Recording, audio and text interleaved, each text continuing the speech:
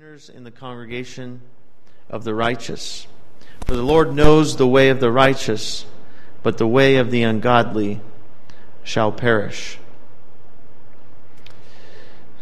Let's go to the Lord in prayer and just ask Him to minister to us tonight as we examine His Word. Lord Jesus, we ask tonight that You would touch our hearts and our minds as we examine Your Word. I pray that You will deal with my heart and my mind and my spirit, my whole being tonight, Lord, that Your Word is sharper than any two-edged sword. It divides the innermost part of man, gets down to the root of every issue. And Lord, I just pray tonight that Your Word would strengthen us and encourage us in each and every one of our lives. I'm thankful for everyone who's taken the time to come tonight, and I want them to be encouraged by Your Word. I pray that this time would be fruitful in each and every one of our lives as we examine Your Word. In Jesus' name, amen. Amen. You may be seated. So I have some notes there for you. If you should have received a copy. I tried to fit it all on 2 pages, so it's not the largest print. I tried to leave a little space in case you wanted to make little notes. But we're going to just examine Psalm 1 today. Just felt this passage on my heart the last couple of days. I was praying about what to examine tonight in His Word. And we are needing increasingly in our day to be rooted and grounded in God's Word. And just as the slide there says, we want to be delighting in God's Word. We want to be planted and fruitful like a tree by the water. So as we examine this passage of Scripture tonight, we'll find out how to do that. Okay? So the first verse, Psalm 1:1 said, "Blessed is the man." Now there is your first clue that you want to pay attention, because we all want to be blessed, right? Blessed means supremely happy or fulfilled. Supremely happy or fulfilled. How many people, including us, are searching for supreme happiness and fulfillment? Pretty much everyone, I believe. In fact, in the Hebrew, the word is actually a plural word, which denotes either a multiplicity of blessings or an intensification of blessings. Blessed is the man. Psalm 34:8 says, "O taste and see that the Lord is good. Blessed is the man that trusteth in Him." Psalm 112:1 says, "Praise ye the Lord. Blessed is the man that feareth the Lord, that delighteth greatly in His commandments." And finally, Deuteronomy 28:2 said, "Happy is he that hath the God of Jacob for his help, whose hope is in the Lord, his God." If we want to be happy and fulfilled in life, we need to heed the instruction of God's Word, and we need to have the God of Jacob as our help. Not just any God, but the God of Jacob. It goes on to tell us some things not to do if we are going to be blessed. It says that blessed is the man who walks not in the counsel of the ungodly. And let me be clear in the beginning that we should certainly love and respect people that are ungodly. We should befriend people that are ungodly. We should try our best to show them the love of Jesus, hoping they will repent and be saved. We should be humble and meek and kind. But they should not be our primary source of advice. And this is a little sneaky because we may not think we are, but social media is another form of advice. We have to be careful that we're not making important decisions based on advice from people that are ungodly. And I'm not talking about choosing your carpet. Or your flavor of ice cream at Baskin & Robbins, the worker, you say, sorry, you can't choose my flavor. I don't know if you're saved or not. You might be ungodly.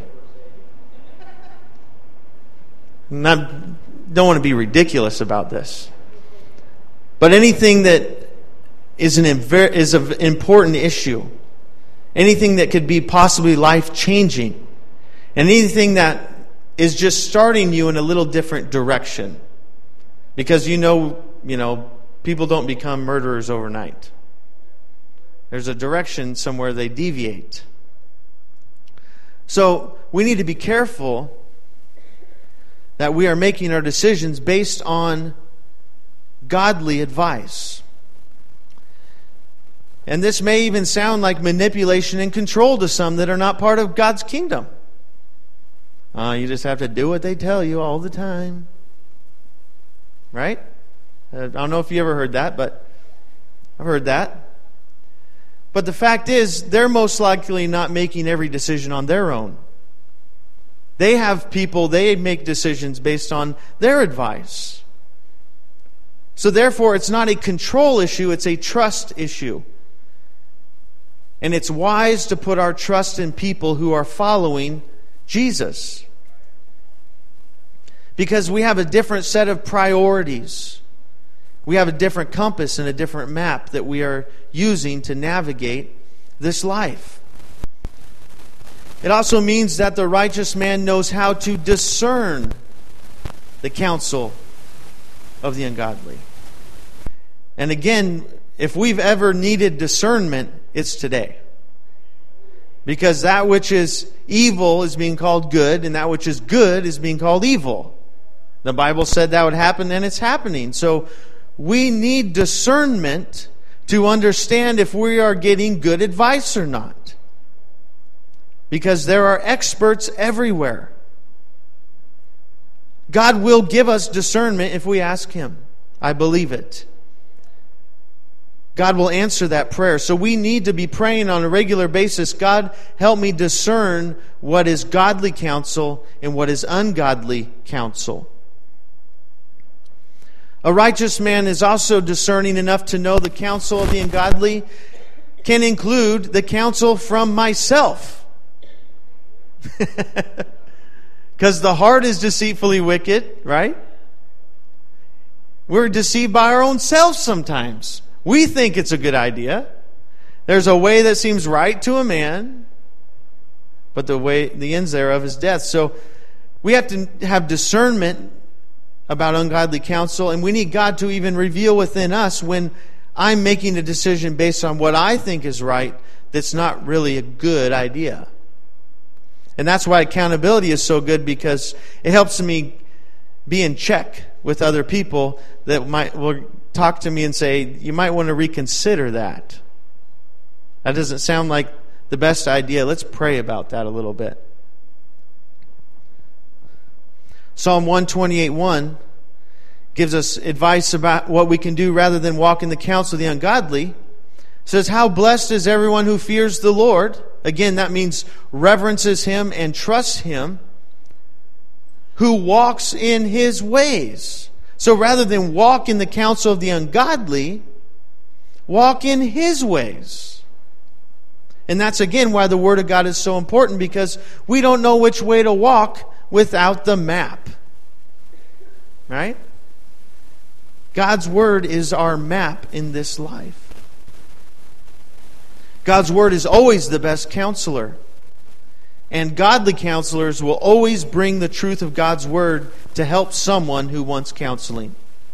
It will be a lot less of their opinion and a lot more of God's Word, if it's a godly counselor.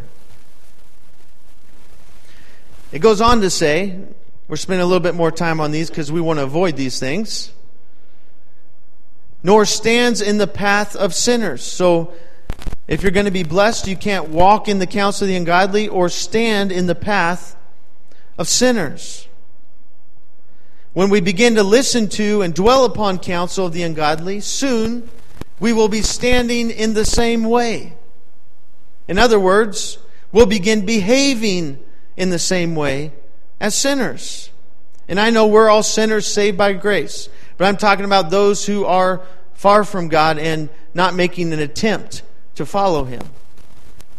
The progression of walk, stand, and sit can be expressed as first we think it, then we behave like it, and then we belong. Walk, stand, and sit. Think, behave, and belong. There's a progression of sin. We begin by listening and thinking about ungodly counsel, and it leads to behaving like and standing in the same way, in the same path as the ungodly. The path speaks of a way, a road, a direction. And the righteous man is not traveling the same direction as sinners. Maybe on Highway 26 sometimes. But in our moral compass, our direction in our spiritual being, we need to be traveling in a different way. The righteous man is not afraid to take a less traveled road because he knows it leads to blessing, to happiness, and eternal life. Follow righteousness. Matthew 7:13 says, "Enter by the narrow gate, for wide is the gate and broad is the way that leads to destruction. And there are many who go in by it." And we want to do our best to get as many people, by the grace of God, into this gate of eternal life. But the fact is, the Bible says there are many that go the opposite way. And we don't want to follow the crowd for sake of popularity reasons. Just because the majority of people are doing it doesn't mean it's necessarily the right thing. Anytime I can agree with the crowd and be in unity with the crowd, I'm happy about that. I don't like walking against the crowd just for sake of doing it. I don't enjoy being a rebel or an outcast for sake of being one. But certainly if the crowd is going a path of destruction, I don't want to be heading that way. And we can have confidence, as Psalm 16:11 tells us, "You will show me the path of life." If we will pray and ask God, He will show us the path of life. And in His presence there is fullness of joy. At your right hand there are pleasures forevermore. God will show us the path if we will seek His counsel. He won't leave us hanging. He won't say, "You know what, you just need to figure it out on your own." He'll show us. But we've got to seek it. We have to ask Him for His counsel and to walk in the path of life. I'm glad there's a path of life that Jesus has made for each and every one of us. Amen? Finally, this progression starts out again with just listening to counsel and considering the counsel and eventually starting to behave in that way. And then it comes to a point where we're completely stationary. We just decide we're going to go ahead and sit here and we're going to stay here in the seat of the scornful. And when I was a kid, I didn't know what scornful meant, but it didn't sound like a comfortable seat anyways. I don't know why, just scornful doesn't sound like a comforting word. But if we're going to be blessed, we can't sit in the seat of the scornful. The scornful love to sit and criticize the people of God and the things of God. The righteous man will not sit in that seat. The armchair preacher, the armchair Christian. It's easy to sit in your chair and say what they should be doing when they're out there doing the job. And the people, we love to sit around and criticize, but that's not the godly course that we should be taking. When others are putting down Christians for living lives of righteousness, it can be easy to criticize them or just be silent altogether and not defend the Christian way of life. It's easy because there are many things to criticize about Christians because we're not perfect, right? We don't claim to be perfect. That's why we come to church. That's why we ask Jesus to save us. Because we acknowledge we are imperfect. So criticizing Christians who are not perfect is really just a cop-out. To say, I don't need to do anything because they're not perfect. No, you need to trust Jesus because He is the way to eternal life. And the same principle applies to criticism of our own local body of believers here, Living Waters Fellowship. It's one thing to discuss how to improve things with the right spirit and attitude. We're always looking for ways to improve our approach, our methods. But just sitting around and being critical and talking bad about people and about things is not productive. And it's flat out wrong. Don't assume the seat of the scornful. Be careful about mocking the things of God. Ishmael mocked his brother Isaac, and he was kicked out of his father's house for it. I don't want my father to kick me out. I want to stay in the house. So I need to make sure I'm not mocking his children, because in mocking his children, I just might be mocking him. Because if they're really doing what the Father says, I'm not mocking them, I'm mocking him.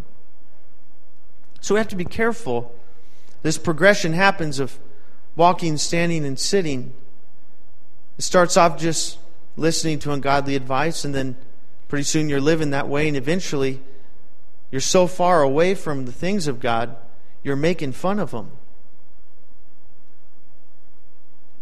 Any of us could end up there if we're not careful. But thankfully, there is a remedy. Thankfully, we can all avoid this path of destruction. And it begins with verse 2. We have the what not to do. Now we have the what to do. Delight in the law of the Lord. And in His law He meditates day and night. And I would say, pat yourself on the back, because you're here. You're delighting in the Lord, or else you wouldn't be here. Right? So you can pat yourself on the back a little bit. I know that may feel like we're a little bit proud or something there, but you've got to learn to pat yourself every once in a while. Don't pat yourself till you get a bruise. But it's okay to acknowledge you're doing something right tonight. You're doing something that's pleasing to God. He loves that you're here to learn more about His Word. And not to say we can't have any other delights in life. We can't have any other information we delight to read. You know, there might be a certain magazine or a certain publication or a certain author that their new book comes out or that new issue comes out, and you are beelining it to the store or to Amazon to buy it or wherever you go, because you are delighted to see what it has to say.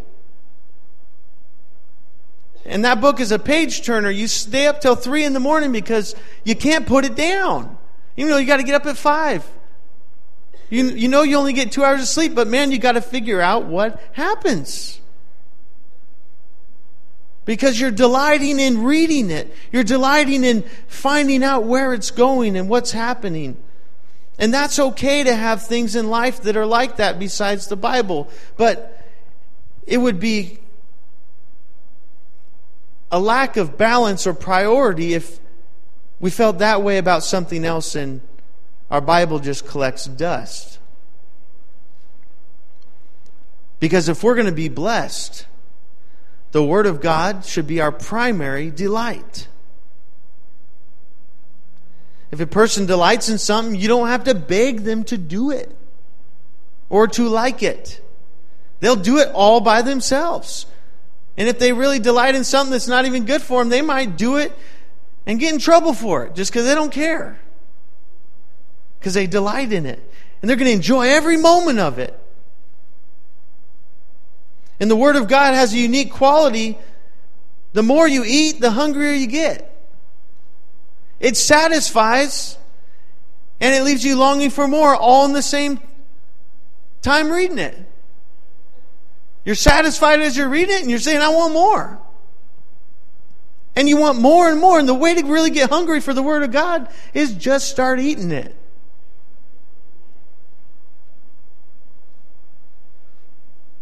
And in the law, he meditates day and night. The person who is blessed delights in the law of the Lord to the point where, again, he meditates in it day and night. The righteous man, the righteous woman ponders the Word of God. They don't just hear it and forget about it. They think about it. Eastern meditation, the goal is to empty your mind. This is dangerous because an empty mind may present an open invitation to deception.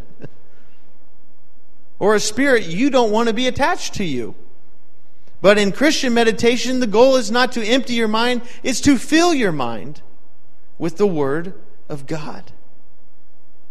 And this can be done by carefully thinking about each word and phrase and applying it to one's life, asking the Lord for wisdom and knowledge and understanding. You could chew on a verse all day long, and there's still a lot left by the time you go to sleep.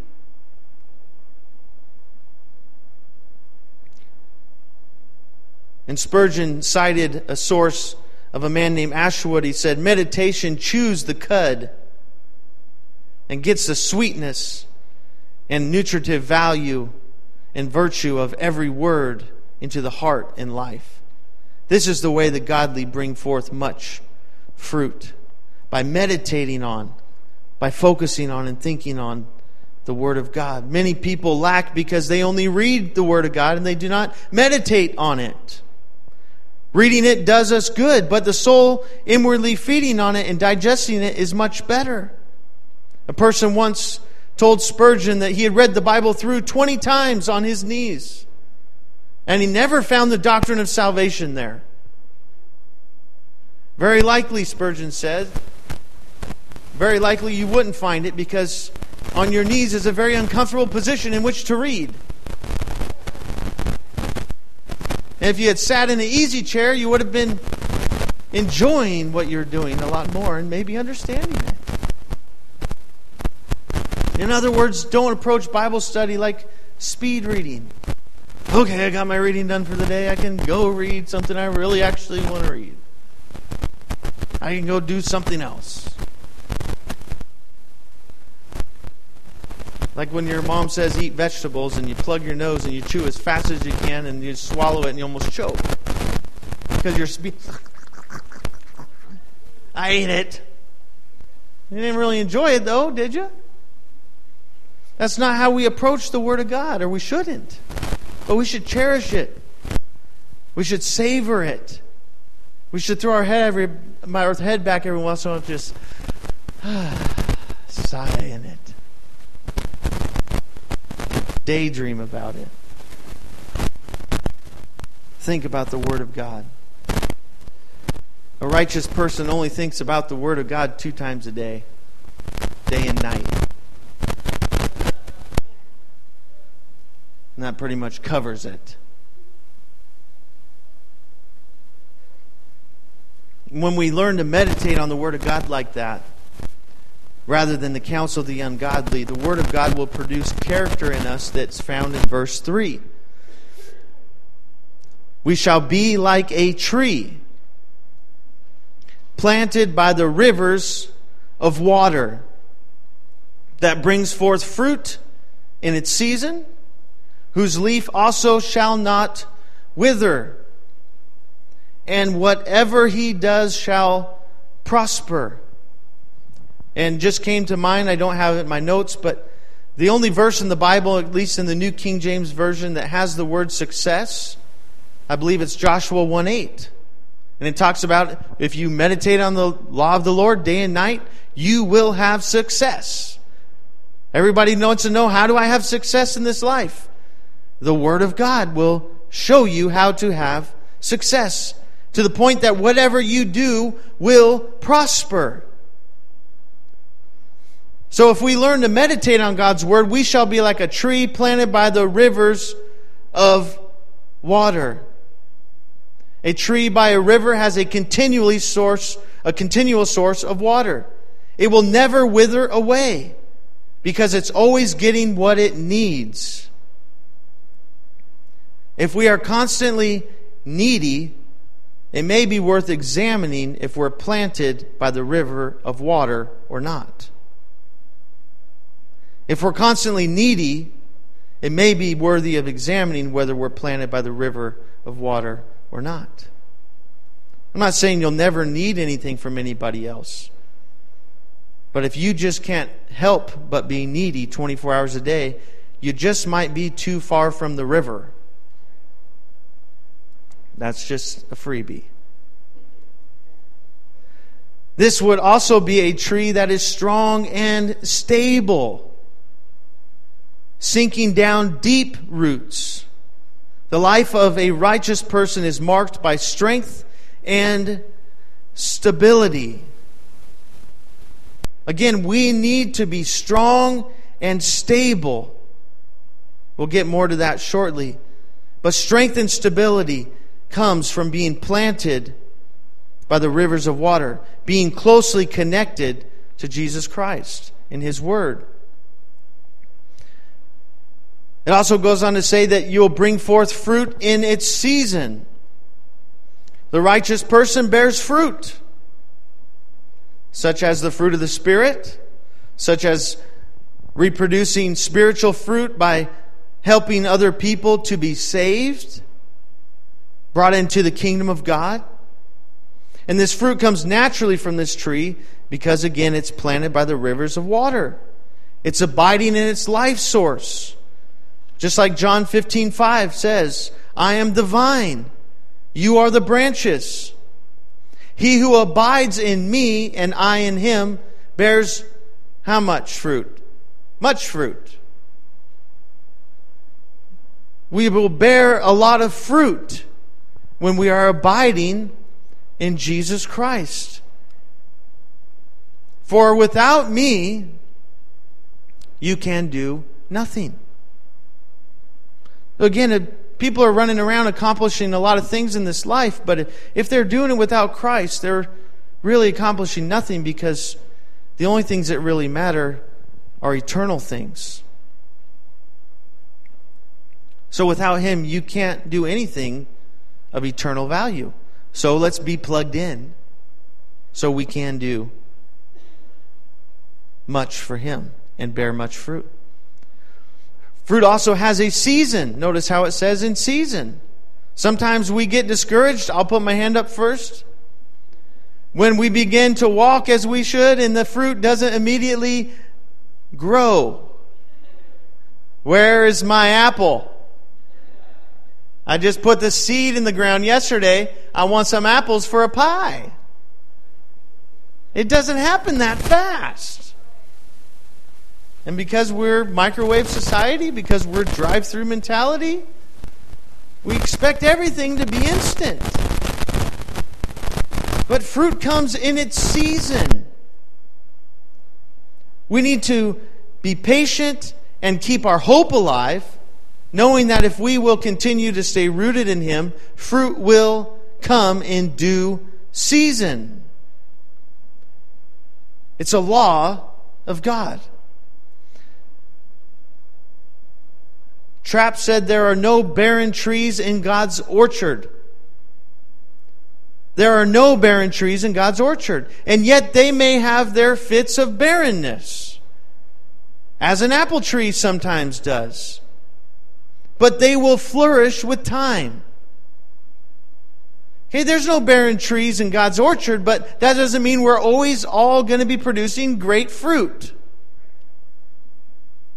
There's seasons. There's circumstances. But if we'll just stay rooted, in time we will flourish. Whose leaf shall not wither, like most of the grass around here. Brown, dead. Withered leaves are signs of death and dryness, and the righteous man does not have these signs because his leaves are green and alive, being planted by the river. And whatever he does shall prosper. It isn't that the righteous man has the Midas touch. And everything he does makes him rich and comfortable. But in the life of the righteous person, God brings forth something good and wonderful out of everything.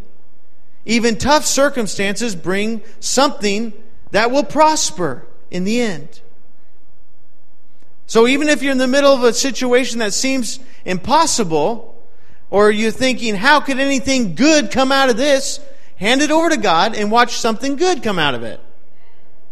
I don't know how he does it, but he does it every time. And you might even say, well, I'm the one that got me in this situation. Doesn't matter. If you'll surrender it to God, he'll bring something good out of it. Even if it was me that was stupid enough to get there. If I surrender it, he takes something and makes it beautiful. It's just what God does. The key word being surrender. If we don't surrender in the situation, we don't have that promise. But if we do surrender, all things are working together for good. And that's the kind of person I want to be. Prospering, not withering, but being fruitful. And it all starts by delighting in His Word. Delighting in His Word.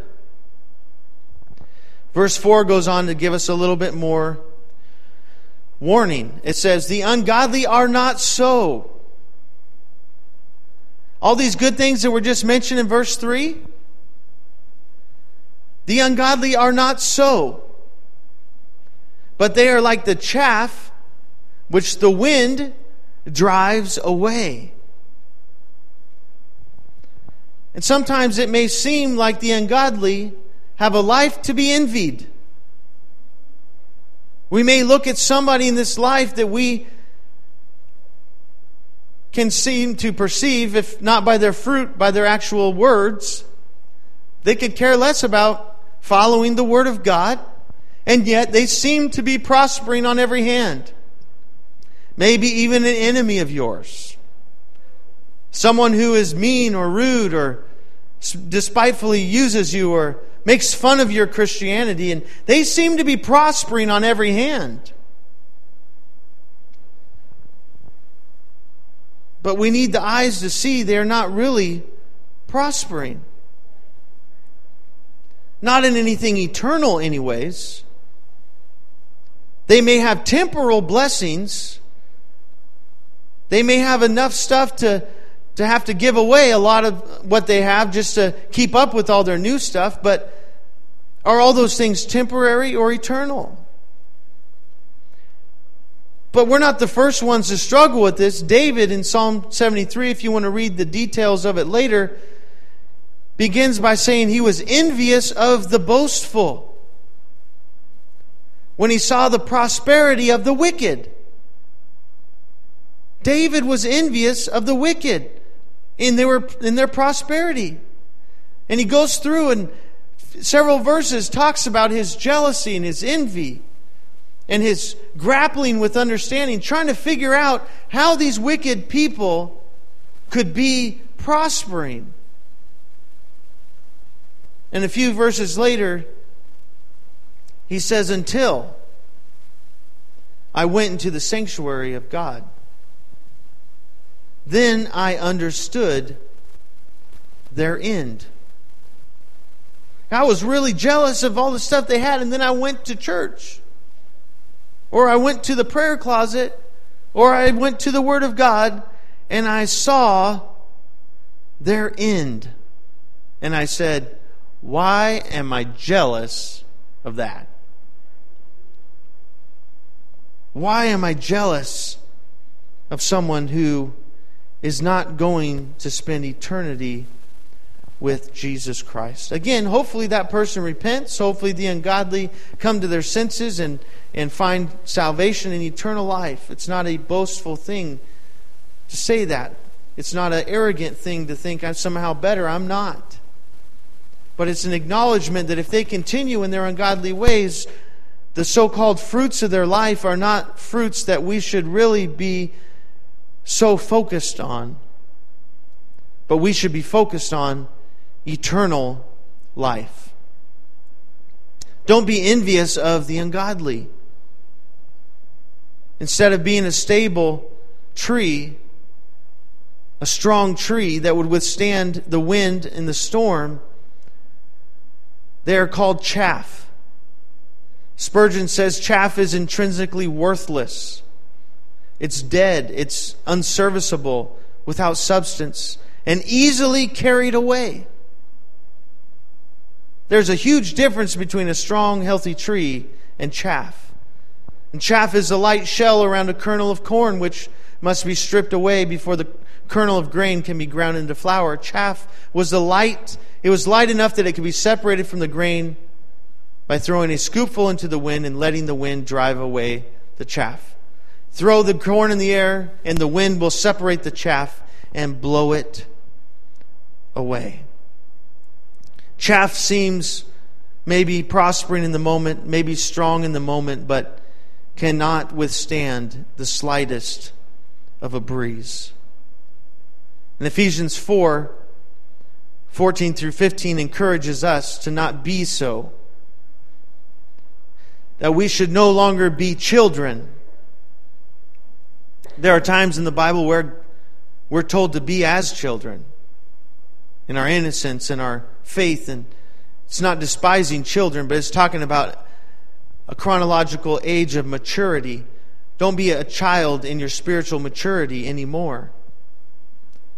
Because when you're a child, you're tossed to and fro and carried about with every wind of doctrine by the trickery of man, in the cunning craftiness of deceitful plotting. But speaking the truth in love may grow up in all things into Him who is the head, Christ. So we have to be so careful, because there's a lot of trickery of men going on, a lot of cunning craftiness and deceitful plotting, and maybe sometimes these people are consciously aware that they are deceiving others, and sometimes they think it's their own idea, but really it's the idea and the spawn of Satan. But it's deceiving people. And we're encouraged not to be like this. If we will be in the Word, we will not be deceived.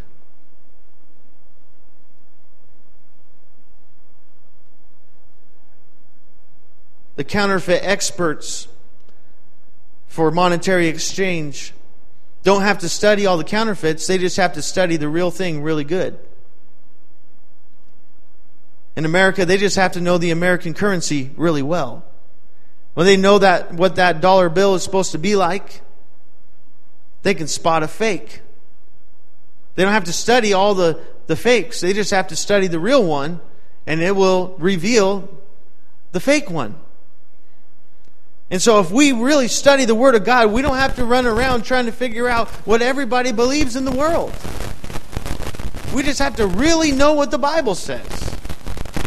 And when we really know the Bible, we won't be deceived, because someone will come to us with something, even if they're claiming it's the Word of God, and our little radar will go, nope. We can be kind on the exterior. We can remain smiling. But inside I'm saying, not going to happen. That's not Jesus. Again, not with arrogance, not with pride. Be kind, but don't swallow it. Be as kind as you can, but don't eat it. There was a pastor who was pastoring up in Alaska at the time, and a lady in their church did not make good food, but she loved to share it with the world. And it was not only not good tasting, but it was unsanitary. And so they didn't want to offend this poor lady. She was trying her best. And it was the wisdom of God. They nicknamed their garbage can Spot. They took the food home she gave them, put it in Spot, and when she asked them how it was the next service, that food really hit the spot, sister.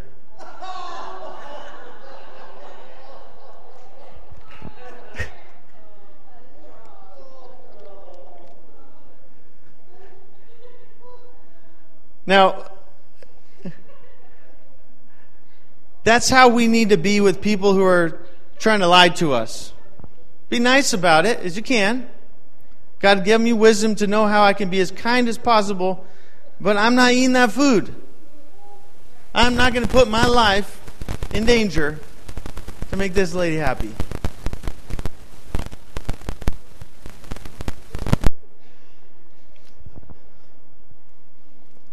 Verse 5 goes on to say,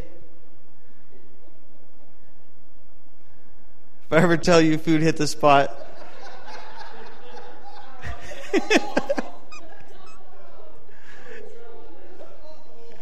I done revealed it. I would have nicknamed the garbage can something else. Come up with something else.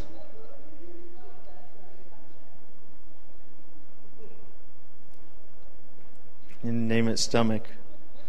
Food filled up my stomach. Verse 5 says, therefore the ungodly shall not stand in judgment, nor sinners in the congregation of the righteous.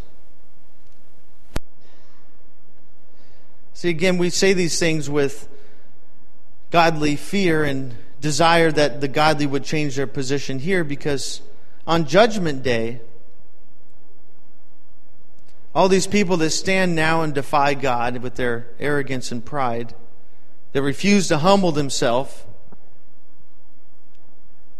one day every knee shall bow.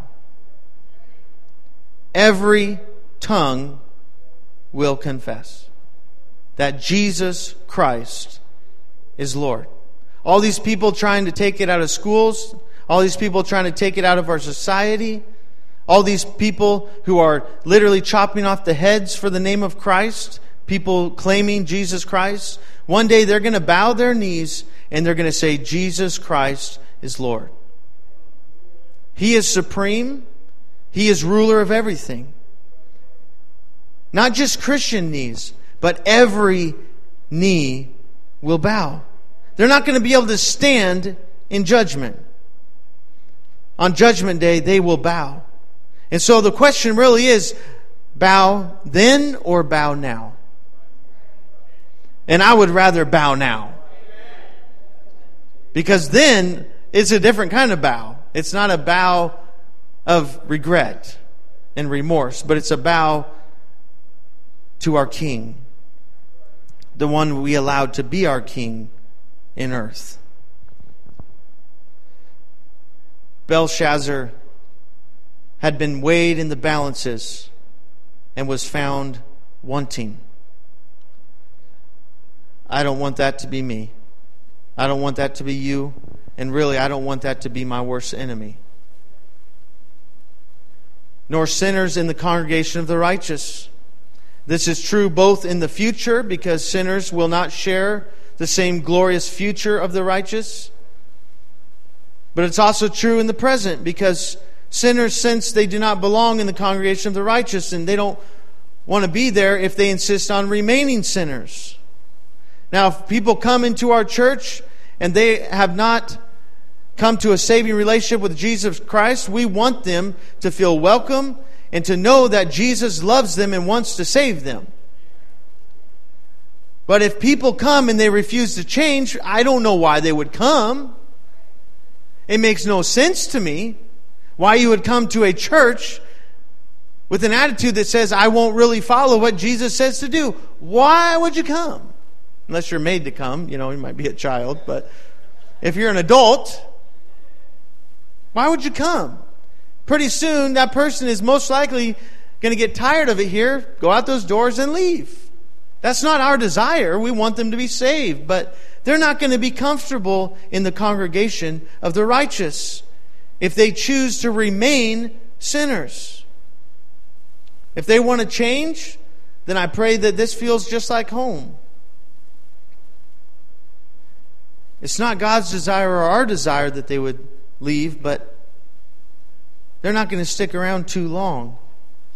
And just for your own benefit and understanding, if you're being really kind and nice and you can't figure out why people still don't want to be around you, It may just be that your life is convicting them. Again, I'm not saying be rude and jerk and then be like, oh yeah, they just couldn't handle my anointing. Just couldn't stick around me and I'm so full of the Holy Ghost. No, you're just rude and a jerk. That's all. No one wants to be around you.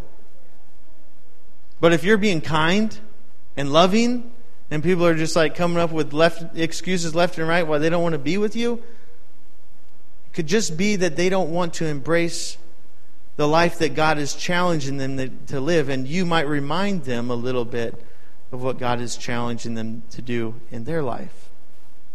And they're not ready. Hopefully they will be ready later. And finally, verse 6, and we'll conclude with this tonight. For the Lord knows the way of the righteous, but the way of the ungodly shall perish. There's a finality there. The way of the ungodly shall perish. The psalmist, through the inspiration of the Spirit of God, is wanting us to understand, do not go that way because the end is death. The Lord knows the way of the righteous. We can have peace because a loving, just God knows our way.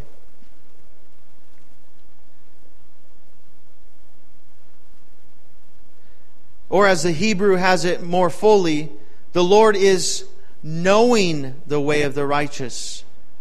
It's an ongoing knowledge. He is constantly looking at our way.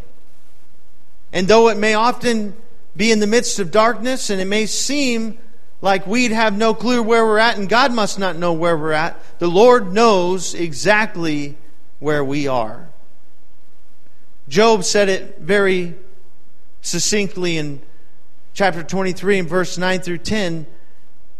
When he works on the left hand, I cannot behold him. When he turns to the right hand, I cannot see him. But he knows the way that I take. I can't see him. I don't know where he's at. But he knows the way that I take. He knows right where I am in the midst of my problem. And when he has tested me, I shall come forth as gold. Again, I may be really disliking my life right now, but God forbid I would turn around and start looking to the ungodly for direction because I'm dissatisfied with where I'm at in Jesus Christ. Stick to the Word.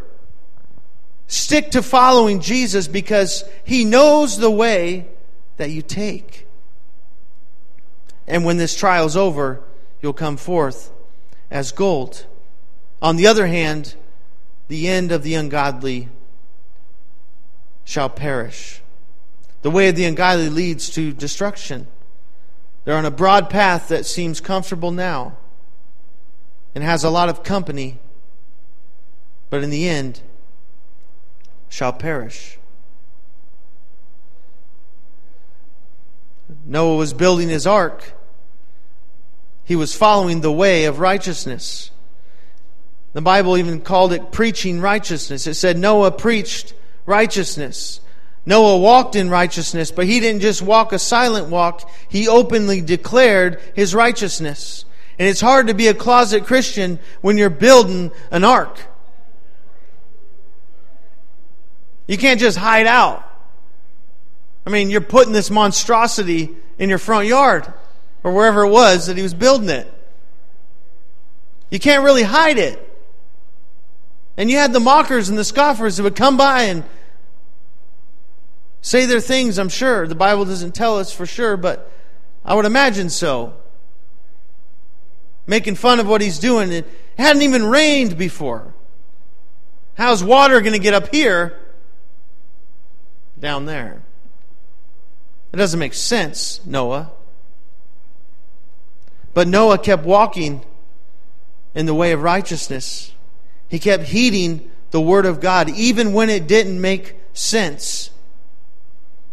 And when it came the day to go inside the ark, after Noah had followed every direction specifically as God had instructed him to do, he got on the ark, and it said that God shut the door of the ark. God shut the door of the ark, and after that, no one else could get in. All of those ungodly people that Noah probably had a temptation to envy at times perished in the flood. Not because they didn't have opportunity, but because they chose to resist the Word of God, the counsel of the godly. And they chose to walk in the counsel of the ungodly, stand in the path of sinners, and sit in the seat of the scornful. We can stand tonight if you're okay with that and close in prayer. Again, it's a challenging passage of Scripture. Whenever we consider things like this, it makes us really consider our life. But again, you shouldn't leave with condemnation tonight because you willingly came here. You showed up to the house of the Lord and you said, I'm going to learn from the word of the Lord. And it excites me that our church is growing, and especially that we have more people coming Tuesday night, because again, sometimes in our day and age you feel like you have to have a special entertainment to get people to show up. You have to stand on your head and do cartwheels and spin around and maybe have some special entertainer come in. Sarah's not doing that. That's okay. But really what it comes down to is, are we hungry enough for the Word of God to show up and receive and to learn? And again, you've done that tonight. You've done that. So you can leave tonight as we pray feeling like you've taken another step towards eternal life. Every time we read the Bible, every time we do something the Bible encourages us to do, every time we sit down with a brother or a sister that we know is trying to follow Jesus Christ, that loves us, and we say, let's figure out what would be the right thing to do, and let's figure out what God's Word would tell us to do in this situation. You're taking another step towards eternal life. Amen. Lord, we're thankful again to be together. Thankful for the encouragement of everyone who's here tonight, because we need each other in this last day.